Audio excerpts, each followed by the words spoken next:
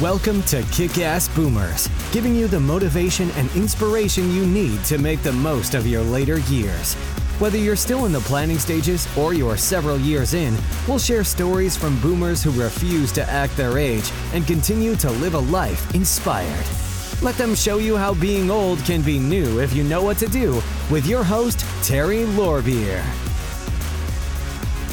Hello, and welcome to Kick-Ass Boomers.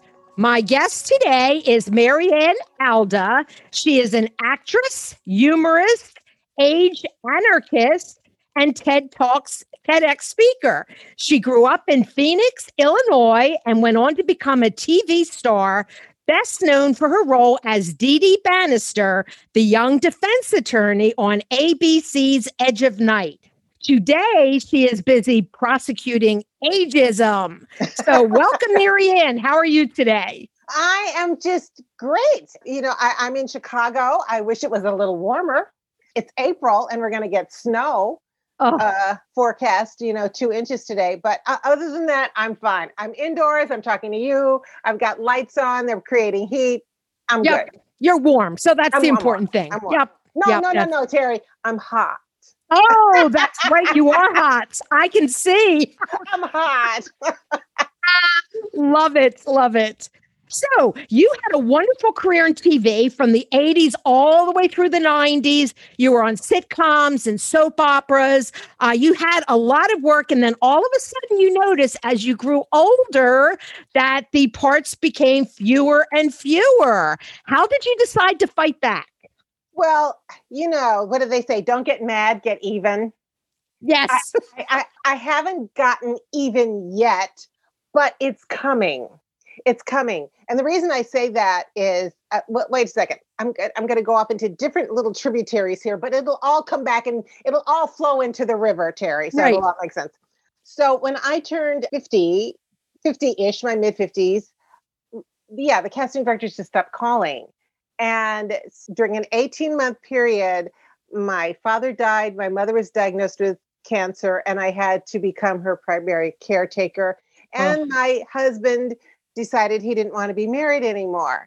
So it was kind of like the big, and for the first time in my entire career, I didn't make enough as an actor to cover my SAG health insurance. So it was, I thought, well, what am I going to do here? I still have plenty of life left. I have to make a living. So I think actors have a natural curiosity about human behavior and motivation. So I became a hypnotherapist. I trained as a hypnotherapist. I had been in therapy a number of times, cognitive behavioral therapy, short term, you talk to somebody when you have a problem. And the Hypnosis Motivation Institute was up the street from me in Tarzana, California. And so I decided that I would train there. I spent a year. You can learn how to hypnotize somebody probably in a weekend, but it takes training to learn how to use it therapeutically. And the last 6 months of their program, they pair you with a mentor who oversees your seeing clients. And the clients that I saw during my residency were women my age, late 40s, early 50s, and they were all suffering from midlife depression.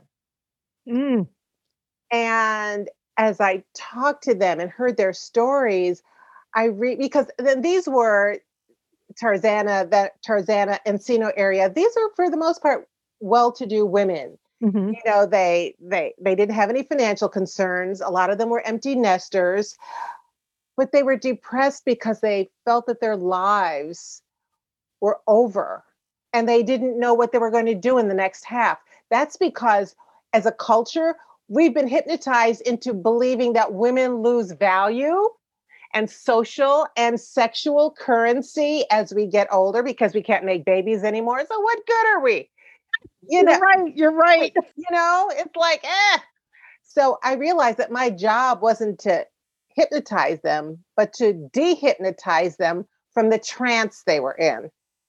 And funny thing about actors, we tend to be highly suggestible. So as I was giving my clients the positive suggestions, they took root in my own subconscious. In my own subconscious mind. Wow. And I thought I have to walk my talk. Mhm. So my very first, and because I'm an actress, I'm a storyteller, I love what I do. And I thought, now that I'm getting really good at it, I've been doing this for a while. Now that I'm really good, they're going to take it all away from me? Right. No. No, So, the very first solo show I did, the very first show I wrote for myself was called Snap Out of It. You've only been hypnotized into believing you're over the hill. And I did it right there at the Hypnosis Motivation at the HMI Auditorium. And it was an all female audience. And the women, the feedback that I got from the women telling me, oh, yes, I love this. We need to hear this. Let me know that I was on the right track. Because for one thing, the women weren't seeing enough of themselves on television, looking like them. And you know what, Terry? It's gotten worse. I mean, back in the 90s, there was Designing Women, there was Murphy Brown, there was, right. and even the The 80s, there was the Golden Good Girls. Girls, The right? Golden Girls were on. Absolutely. I mean, these fabulous, ballsy women, tough, strong, and then they all went away as the population got older. They went away. Now, Yeah. what's that all about? I don't know. Is it because too many? Is it because men are running the industry and they're trying to hold on to their youth? So they just, because I did a tweet and a blog, everything about a couple months ago, there was a movie out with Jean Smart and her love interest was William Shatner. Jean Smart is 69. William Shatner is 89.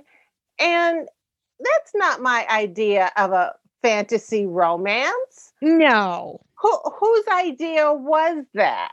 Hollywood's. Hello. But you know something else? Here's the thing. And I've worked with Jean Smart. She's a wonderful actress, lovely person. I worked with her for you trivia people out there, I played Lita Ford. I'll be waiting in the Beamer on Designing Women. I love that. Yes, I love that. But Tony Danza is 69. He is Jean Smart's age. Now, wouldn't you like to see those two rolling around in the hay? Yes, Okay. absolutely. Absolutely. That's a movie I would go see. Right. No, William Shatner is a lovely man. He's a wonderful, well, I don't know. I've never met him personally, but I'm just assuming, okay? Right. He's a wonderful actor, but that's just not my idea of a romantic comedy. Comedy, yes. Romantic, not so much. So, yeah, it seems like it's gotten worse instead of better, except that all of a sudden, like Justine Bateman has written this book called Face, 1 square foot of something, face, a square foot of your face. No, 1 square foot of skin. I think that's what it is. Okay. Yeah, face, 1 square foot of skin. And she broke down some of what's happening in Hollywood. Gina Davis has an institute to promote more women and girls and diversity in television. And just this week in the Los Angeles Times, there was an article about several production companies. This article, the lead was about, I think her name was Amy Baer. I can't remember. Anyway, Landline Productions. Mm-hmm. And then there were several other production companies who are now developing content specifically for women over the age of 50. Wow, it's about time. It's about time because, as I say in my TED Talk, they must have watched my TED Talk because I did a lot of research. And according to a 2017 Federal Reserve Survey on consumer finances, baby boomers control 70% of the discretionary income in this country. And women over the age of 50 own 75% of the wealth. Wow, that's impressive. So why don't we see ourselves on the TV? It doesn't make sense. No, it doesn't. It doesn't. It doesn't make sense. No, It doesn't make sense at all. But I think the good news is I think it's changing. Good. I think it's changing because people are paying attention. I'm on Clubhouse, and every time there are so many rooms about fabulous over 50, fierce and 40. It is totally populated by women in midlife and above who are finding themselves and recreating themselves and becoming life coaches and doulas and just doing all of these things, creating second acts for themselves. A lot of them have left corporate America. A lot of entrepreneurs, women saying, no, it's time for me. And they're doing it. And women are just mad as hell, and we're not going to take it anymore. I love that. The quote network, for anybody who remembers it. We're just not going to take it anymore. And we have the money. So when Hollywood does not pay attention to us, they're leaving money on the table. They are. I guess when you're in the power position, when you in the structure, these guys who are, for the most part, controlling Hollywood, they think that they know, and we're going to tell you what you want. The women are fighting back, and they're saying, no, we're going to tell you what we want. Good. Otherwise, we're not going to come see it. Good, because that's what we need to do. Absolutely. Absolutely. And I'm ready, Terry. I'm ready. I am glad to hear it, because we want to see you again on TV and maybe in movies. Absolutely. Well, television is my favorite medium. Yeah. I love sitcom. I love comedy. I love doing comedy because I like making people laugh. Mm-hmm. And also for camera, the old fashioned way. They're coming back to doing that, with the 4 camera in front of a live audience. If we can get that. Yeah, I love that. Yep. That's just the most fun, because you have, it is. You get the best of both worlds. You get a chance to do a little play every week. You get a new script, you do work. So you get to play the same character again, but the character gets to build, and you do something different. And that's just the most fun. Right. That's the most fun to do.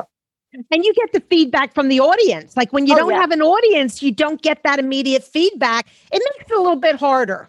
Yeah, it is. And I've been doing live performing for the last, 15, 20 years.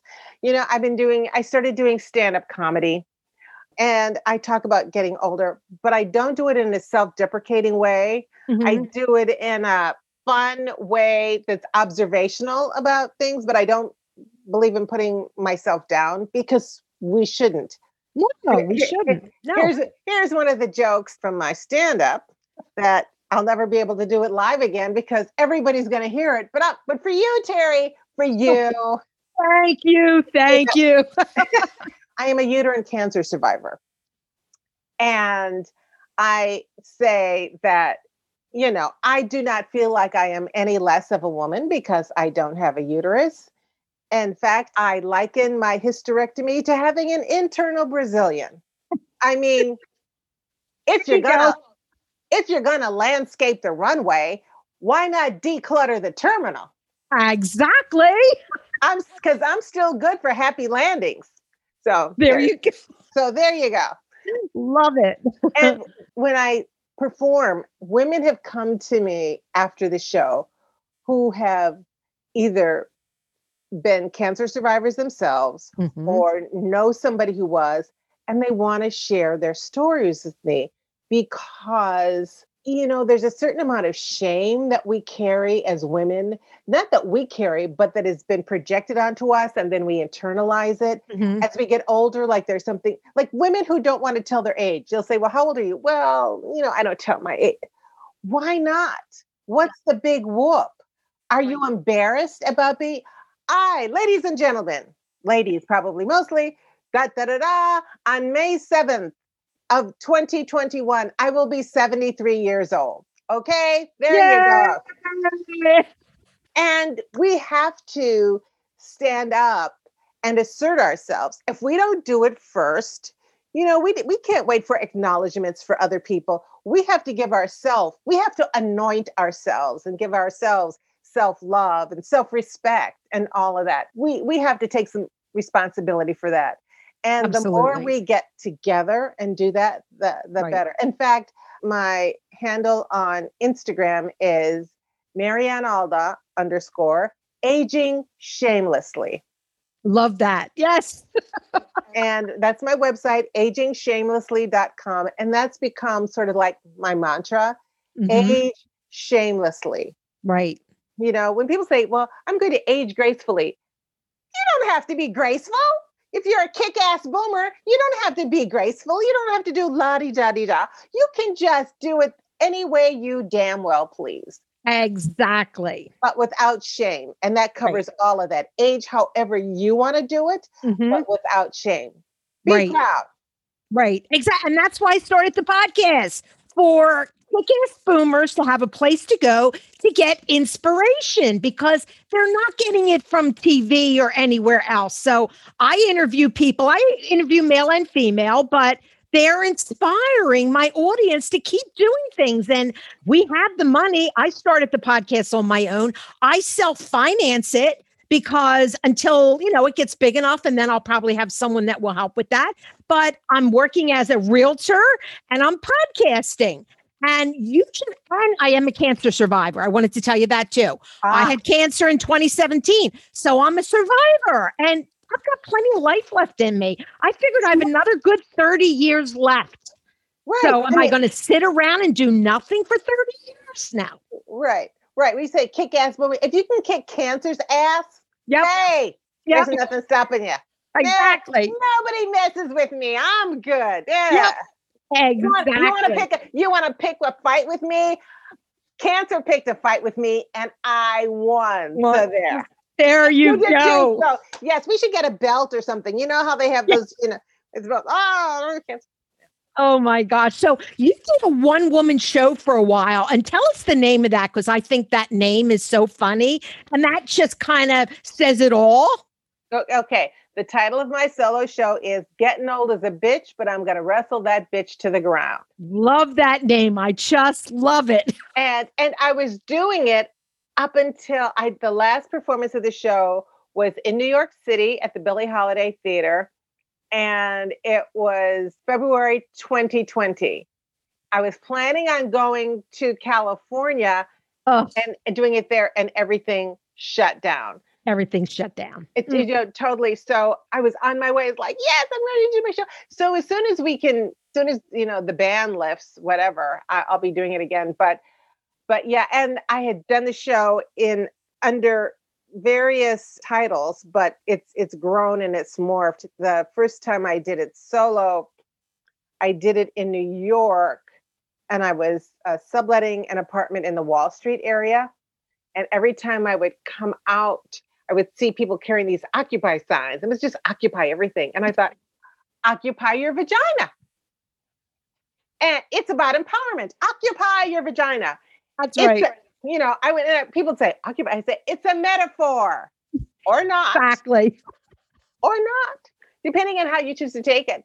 And I workshopped it at Dixon Place in the Lower East Side in New York. It's an incubator for a lot of shows, but mostly solo shows. Mm-hmm. John Leguizamo works out and does workshops his shows there, and BD Wong. So I'm in good company that they accepted, that they allowed me to do it there. But I did it there. I did the show at the Chicago Fringe, in New Orleans, at the Whitefire Solo Fest. Always getting, standing ovations. I'd like to think it was me, but it really is, some of it was me, but really is the material. Mm-hmm. I look at what I do as my ministry, and I think of it, I'm just the channel. I write and I perform, but it's for an audience of people who need to hear that message, that they're going to be okay, that getting older is fun. And my performance art character is Dr. Ginger, and she is an adult sex ed evangelist and mojo motivator. And, and as I say, sex ed is something that a lot of people took in high school or junior high. But sex is a subject that requires continuing education. And then I go off and I tell stories about when I was a little girl, and then going through puberty, and then getting married, and, wanting to marry Prince Charming. That didn't work out. And then the different developmental stages of womanhood. And it's funny because sometimes women will come in a group of their girlfriends, and sometimes they will come with their husbands. And I have had men coming up to me after the show telling me that what I was saying was something that their wives had been trying to tell them. And after they saw the show, they got it. Wow, that's really impressive. Boy. Yeah. Well, that's the thing about comedy. Mm-hmm. Comedy is a hypnotic modality. I'll tell you why, because it breaks down the defenses, the defense mechanism that will dismiss, oh no, I don't want to hear that. No, I don't want to hear that. When you deliver a message with humor, it breaks down those blocks. And you're just going to go like, ah, ha, ha, ha. You're laughing and it sinks right down into your subconscious mind. And then all of a sudden, you start to have a change in your belief system. And then you go, well, maybe, and you don't know why necessarily, but that's because your emotions, you have a different feeling about it. You're not rejecting something. You've taken it into your heart. You've taken it in with laughter. So, and no, but somebody's not going, no, no, no, no, you're hearing it in a different way when you're laughing about it. So laughter is a great delivery mechanism for hard truths. And it's the best medicine. Laughter is medicine for the soul. And if you can change the way people think and they laugh and it's good medicine, what else could you want? Absolutely. Absolutely. Now, I promised you in our little warm up, our little pre-show, our little pre-interview, that I would give you a humor hack, a laugh hack to make you feel good. And I learned this when I was studying in New York with an actor and teacher, Pamela Lincoln. And she deconstructed humor, deconstructed laughter. Laughter is just a series of tones up and down the scale at varying pacing. So do it with me. We're just going to go ha, ha, ha, ha, ha. No, just do it with me. Ha, ha, ha, ha, ha, ha, ha, ha, ha.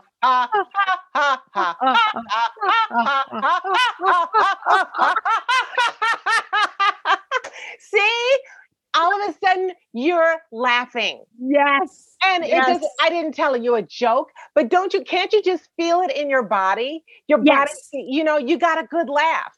And that's all the body needs to know. Absolutely. And it tickles your insides and it changes the way you feel.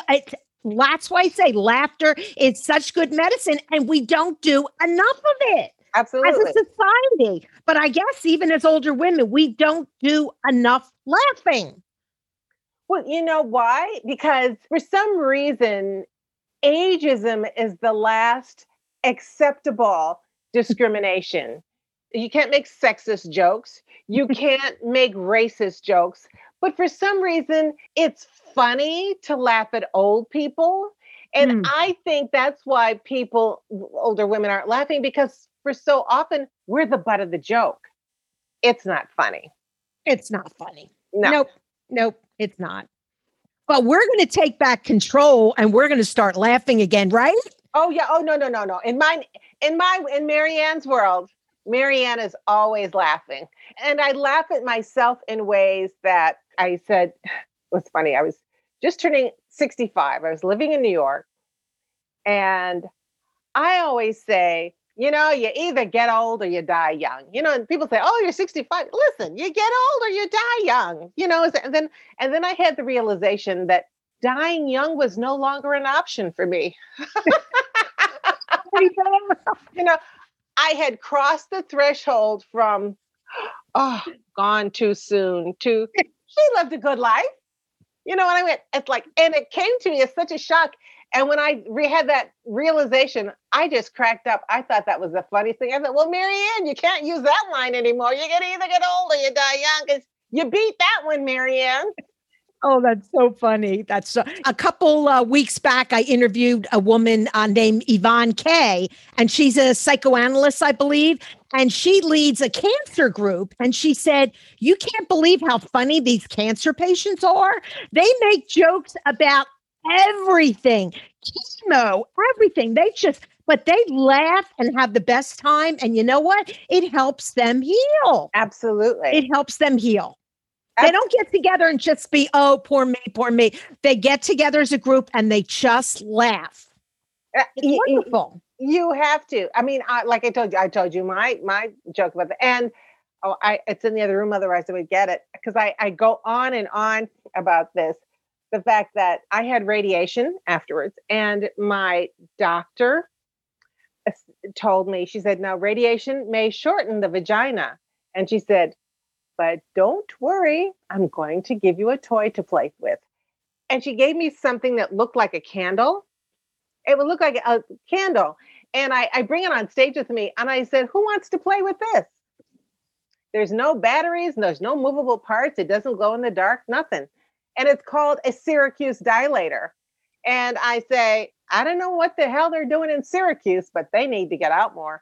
And when I have told that joke, a lot of times women have come up to me and they have said they had had the procedure, but they were never told about having a dilator. For some of them, if they didn't have a regular partner, their vaginas had atrophied. But the dilator helps to break up the scar tissue and keep the vagina from atrophying and closing up. Right. Don't you think that's an important thing for a doctor to tell a woman? I think so. And I'm thinking, are they not thinking about this? Do they think, oh, she won't use it anyway? That's crazy. Makes no sense. No sense. On Thursdays and Fridays, I do a room on Clubhouse with Dr. Donna, the gynae guru. And I've learned so much from her. She's, for example, I didn't know. Now, listen, you're getting special tips here. Even if the vagina has atrophied, it can be plumped back up again. Oh, because she had a patient who was 82 years old. She had been widowed for 20 years. Wow. She had a new boyfriend. She came to the doctor because she thought, and what she did was hyaluronic acid, what you put on your face to plump up you can insert it, you get like a dropper or something like that. You can insert it in your vagina. It helps plump things up. She also said you can use like even olive oil to self-lubricate. She said, listen, if you can eat it, you can put it in your vagina. Exactly.